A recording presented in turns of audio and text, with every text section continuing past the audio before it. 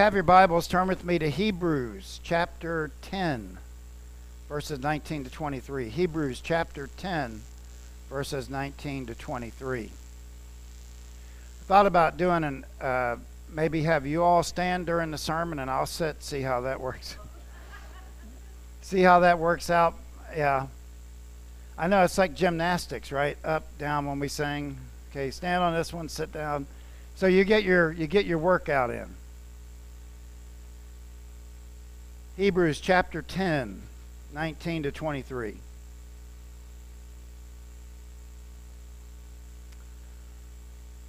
So we've been looking at this series, The Son Became Man. And the very first one, which I think is the biggest, who he is the Logos. He is with God, he was God and is God. And that Logos in 1 John 1:14 became flesh, dwelt among us. So he came in bodily form. Humanity, divinity matched. Still think it's true. It's like trying to nail jelly to a wall. It's the way I heard it explained one time. He is the Son of God. He is the Son of God, even in his humanity.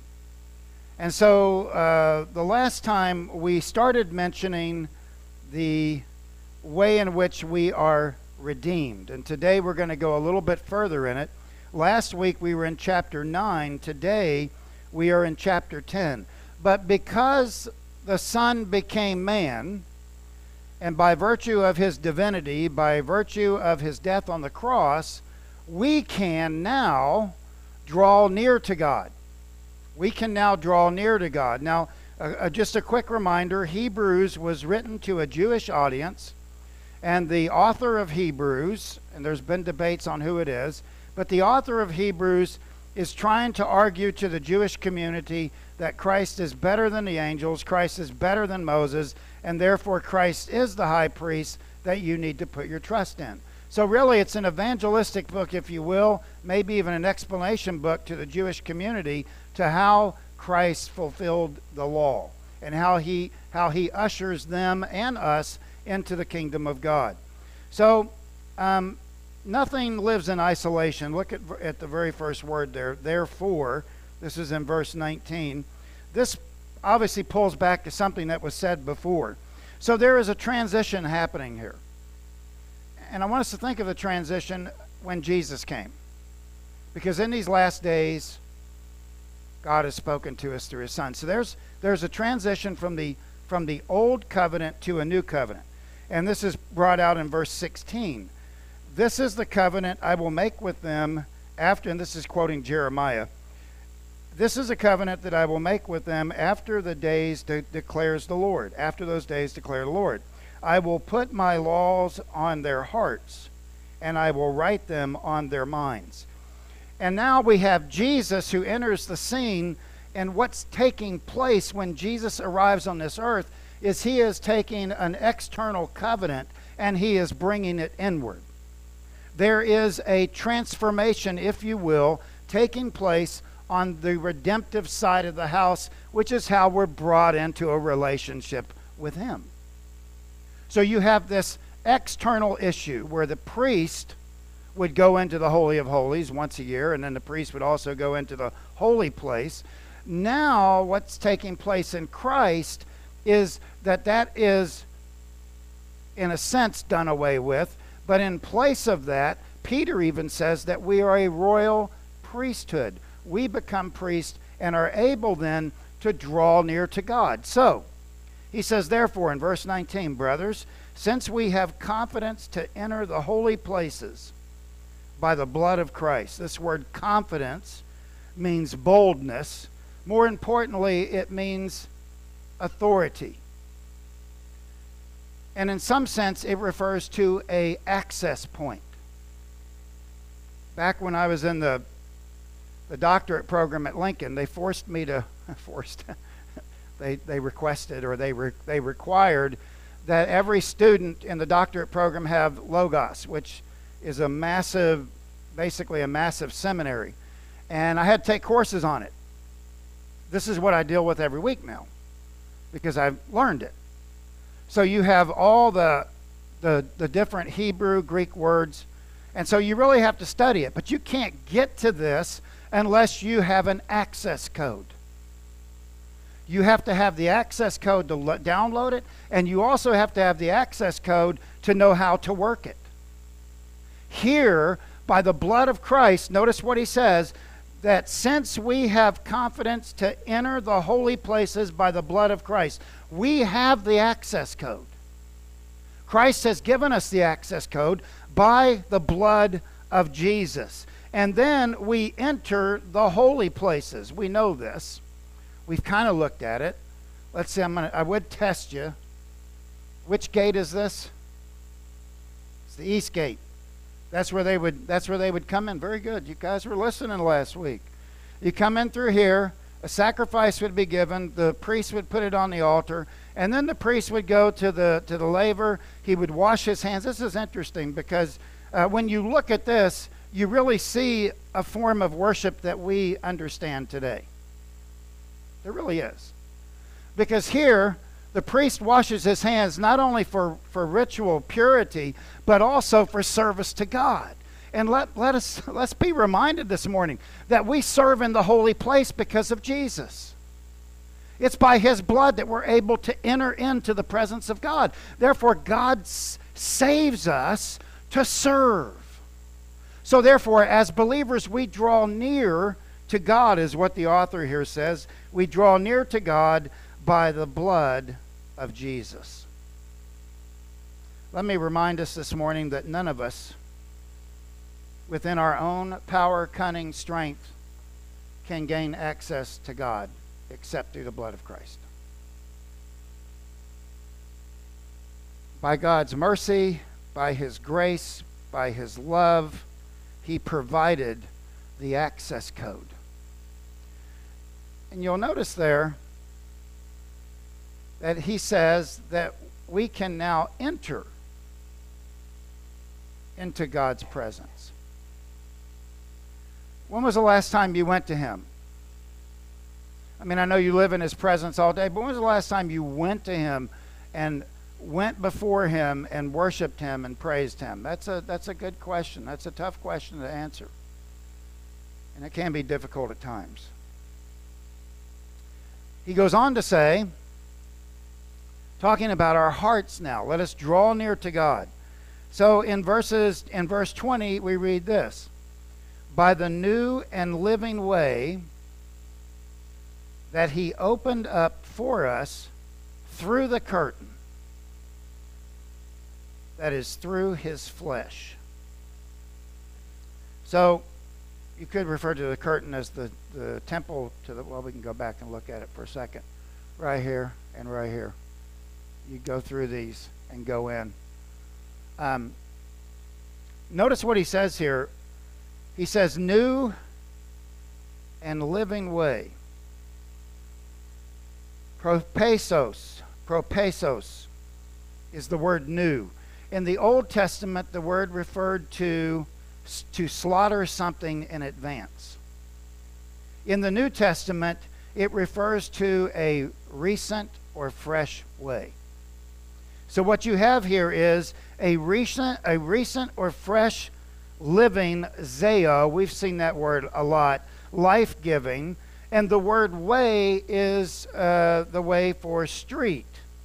So you have now a recent or fresh way, which is living, which is based on a path or a road. Hence, when Jesus says, there is no way to the Father except through me, this is the road that he's talking about. There's no other way. And then he says that this has been opened for us.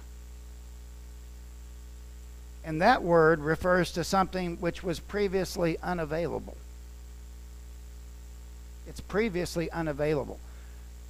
When we go back and we look at the Old Testament priest, and I think one of the quotes I used last week was that the priest would take the offering, he would offer it, and then he would go into the holies of holies. He would go represent the people, but he couldn't take the people. That way was blocked. Why? Because only the Levitical priest could go in there. So it was one person, not everybody. So here now, you have a way which was once blocked to us, now open. It's now open. I want you to think about this for a second.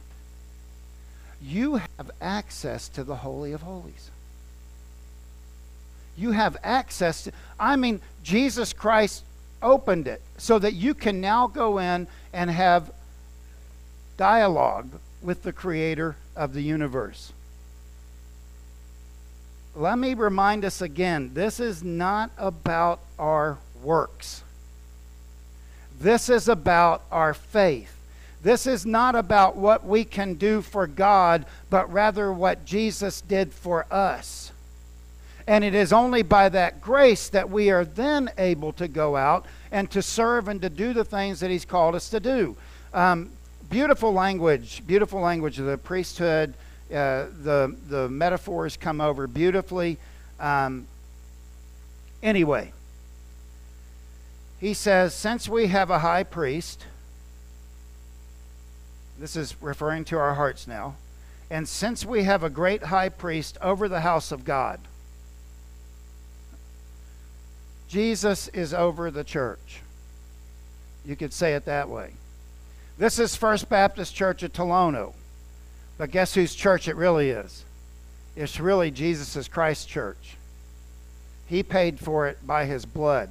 And therefore, He is over the church. Nobody in the church is higher than Jesus. Nobody in the church is higher than Jesus. That includes the pastor. I'm a shepherd, but I'm an under-shepherd to the great shepherd. He's still my shepherd, guiding me. Now, some beautiful words here in verse 22. Let us draw near with a true heart in full assurance of faith, with our hearts sprinkled clean from an evil conscience, and our bodies washed with pure water. Let me share. I've been beating at it last week and this week. 3 thoughts here about verse 22. Number 1, draw near as a priest approaching God, because you are a priest. You are a priest. You have the same authority that the Old Testament priest had. 1 Peter chapter 1, or 1 Peter chapter 2, verse 5. You are a holy nation, a royal priesthood. And it goes on to say that we work for Him. That's exactly what priests did. They offered sacrifices, and then they washed themselves so that they could serve God. That, again, I think we do a really good job at saying, maybe we don't, maybe we do. I think most of you could lead somebody in a sinner's prayer and lead them to Christ. I'm about 80% sure on that, which is good. But the issue is not, salvation is a one-time event. There's no doubt about that. Salvation is a one-time event. That's the day when you come in contact with the reality that you're a sinner and you need a Savior. But it is a lifelong process of becoming more like Him day by day by day. So in one sense, yes, it is a one-time event done for all eternity, but then it's a lifetime of learning. Martin Luther said it this way: it's becoming comfortable in our salvation. In other words, we're saved, but we're also being saved. And Martin Luther, the great reformer, said it's becoming comfortable in our salvation. That is, understanding what salvation really is in the long scheme. And here, we're told that we can draw near as a priest. This phrase, prosarkomai, draw near, is a continual act. And because we are now priests, it is a continual thing that we do every day, that we draw near. Not draw near just on Sunday and not just any time we have a Bible study, but that we make it a practice of drawing near to God. I remember sitting in a seminar one time, and the speaker, and his name escapes me now, but I talked with him about it afterwards, and his whole theory, his whole seminar that day, 8 hours, was on how we draw near to God. It was excellent, by the way. It was very, very good. And I talked to him afterwards, and he wrote in my book, and I'll have it with me next Sunday probably, if I can find it up there. He said, "I love your excitement." Now, it must have just been me asking questions and, really excited about all this, but it is a lifetime of drawing near, living in the presence of God. One way that I like to do it is I shut my eyes and I draw a picture of God on his throne.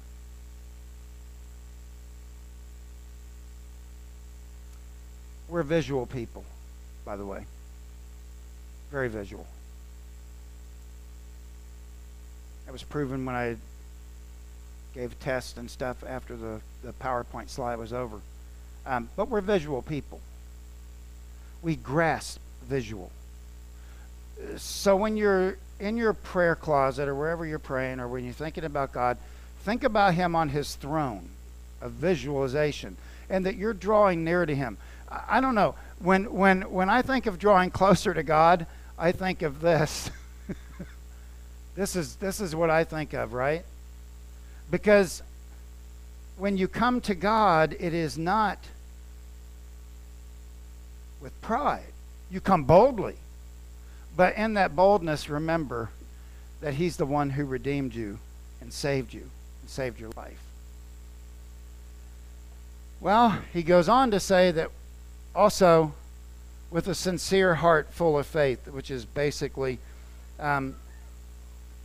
because of the blood of Christ, because we've been forgiven, because we have access to God, and because our hearts have been purified, we can come before him. Obviously, sometimes that means stopping at the brazen altar, if you want to put it this way, stopping at the brazen altar and say, "Father, forgive me of the sins that I've done." You get that brazen altar. It's not that you're asking for forgiveness of your sin to renew your salvation. The salvation was taken care of. But this is so that you maintain that relationship with God, a good relationship with him, so that you can then serve him. So sometimes stopping at the brazen altar and saying, I need to be forgiven, is a good thing. I would never tell anybody ever, never repent of your sin because the blood of Christ covered it all. I think it's something you do daily, not to keep your salvation, but because of your salvation. A big difference. I do this because I want to be like him. I do this because of what he did for me. So it's kind of a daily thing. It's not something that we think about, no. It's like every day we should be thinking about this. Not that we live in fear, we live by faith.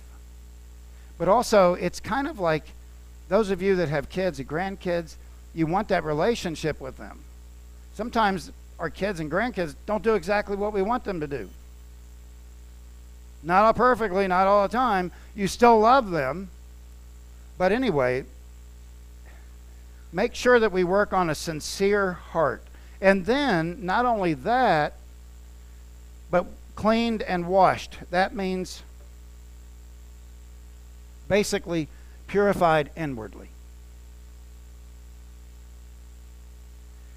So it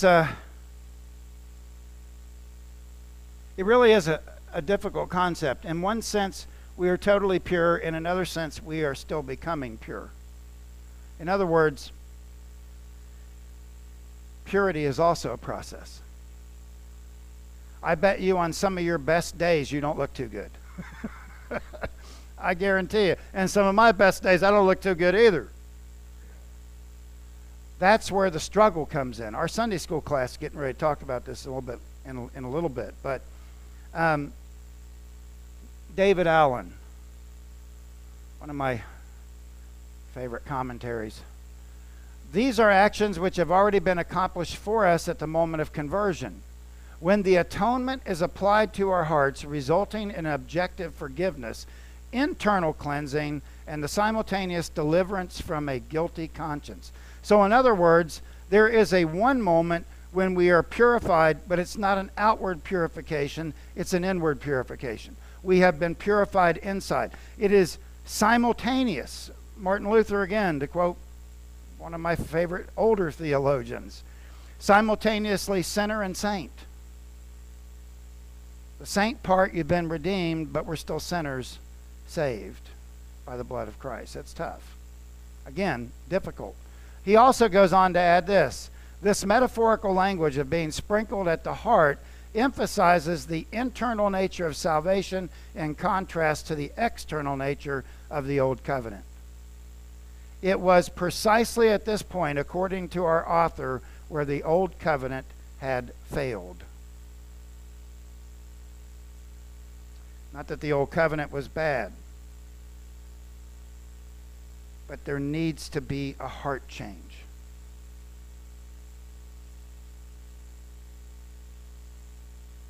And if there's not a changed heart, there's a problem. Because God doesn't look at appearances. He doesn't look at, wow, he looks good. He's doing this and this and this and this and this. But their hearts are far from me. There's a point in our lives when we have to look inward and say, have I really been redeemed? Am I really saved? For those watching by Facebook, that's the issue. The issue is the heart. The issue has always been the heart with God. Not how pretty something looks, not how externally good it looks. He's worried more about the heart. Yeah, David Allen's right on this. And then we cling to our hope.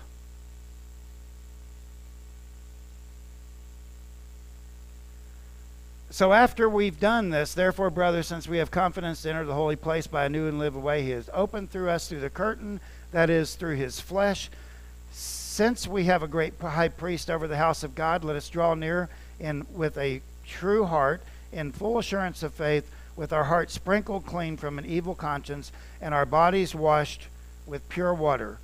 Therefore, in light of that, in light of the fact that we can go before him, let us hold fast, kadeko, which means to continue to believe. I thought about this.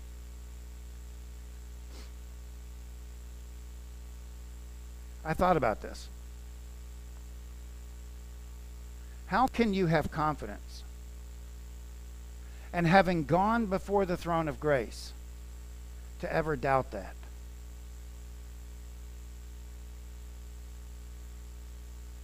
But when I look at Scripture, when you look at, let's just go back to the Old Testament for a minute. God, on the edge of the Red Sea, opens the Red Sea up. The people of Israel cross on dry ground. God closes it down over Pharaoh's army. And then they forget it. Right? Fast forward to the New Testament. 3.5 years, the disciples live with Jesus. Lord, I will never deny you. Jesus said, you'll deny me 3 times before the crow cocks. 3 times. You will deny me. And I think about all the things, Lord, is that you? Yeah.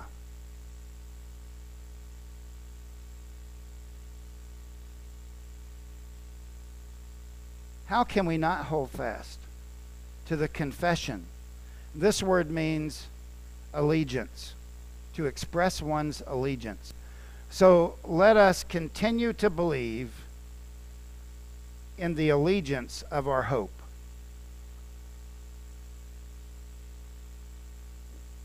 That t-shirt.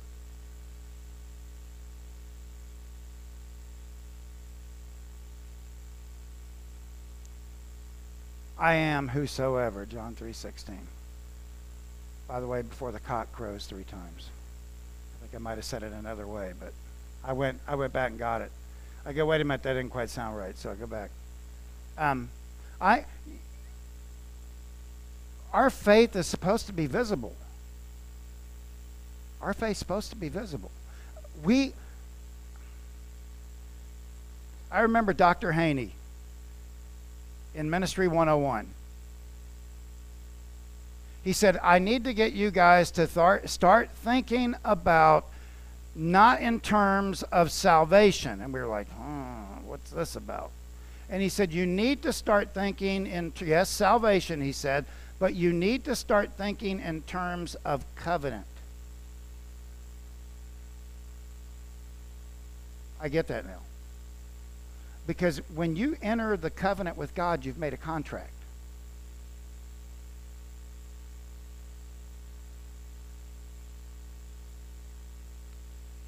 It is an allegiance. I'm going to tell you this straight up. God knows who's playing and who's serious. God knows it. I don't know it, but God does. He knows where your relationship is with him, and trust me, he knows you. He knows me, and he knows who's serious and who's not. And he says here that we hold on to this alliance that we have. And the hope, which is the eschatological nature of this text here, which speaks of the future. Here's what the future holds for those who have been born by the blood of Christ. By the way, I'm trying to remember where it was, but just recently, 10 Christians were martyred for the faith. It was Liberia, Nigeria. 10 believers beheaded because of their faith.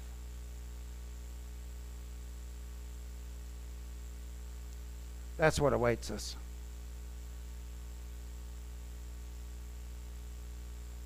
This is why we hold to the hope that we have in Christ. Paul said to be absent from the body is to be present with the Lord. Pretty cut and dry. That is our hope. That's what we cling to.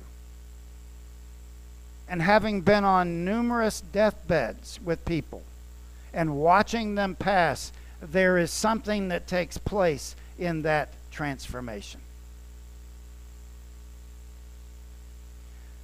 On this side of the fence, yes, it hurts. On that side of the fence, there is joy beyond measure. That is what we cling to. That is our hope. That is what we hold fast to. And we do this without wavering. We do this without wavering. He says it. Without wavering. Notice in the next breath in verse 23, 23b. Without wavering, for he who promised is faithful. Aklisnes, without change.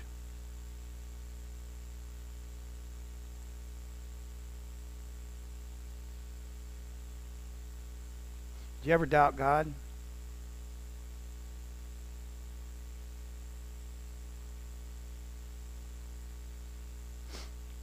Well, there's been times we all have, right? That may in and of itself be a season of wavering. James says it this way, but let him ask in faith, with no doubting. For the one who doubts is like the wave of the sea that is driven and tossed by the wind. He is a double-minded man, unstable in all of his ways. Sometimes when we get here in our lives, it's easy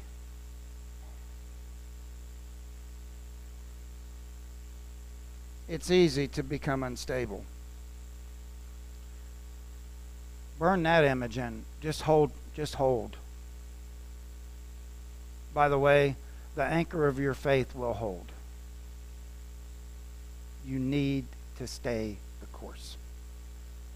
And you trust God with your life. And I get it. It is difficult at times. When you don't know what's coming next, it is difficult. I have been there and done that. So I can talk with a little bit of authority this morning on what it looks like when you do this. Scary. It is. But we just got to get to a place where we're just not going to waver in our faith. We know He lives. We know He redeemed us. We know we have access to Him. And you know what? I'm going to trust Him with my life.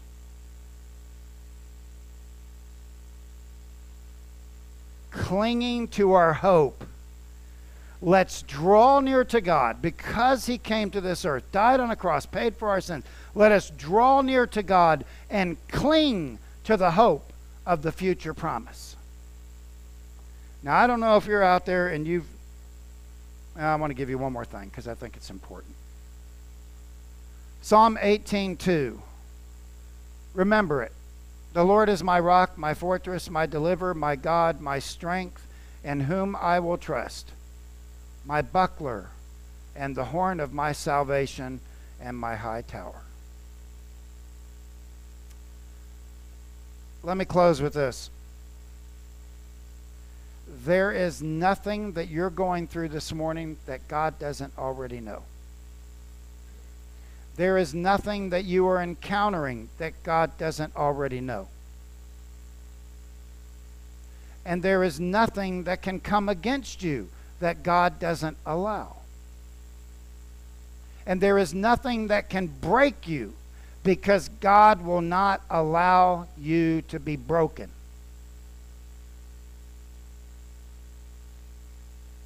And ultimately defeated because He is God and we win.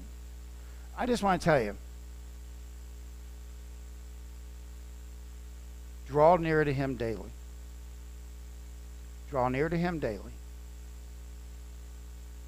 Draw that picture of God on His throne. Get that picture. And then cling to the hope like you would cling on to the edge of a cliff. Cling on to it. I think that's pretty good advice for living this Christian life.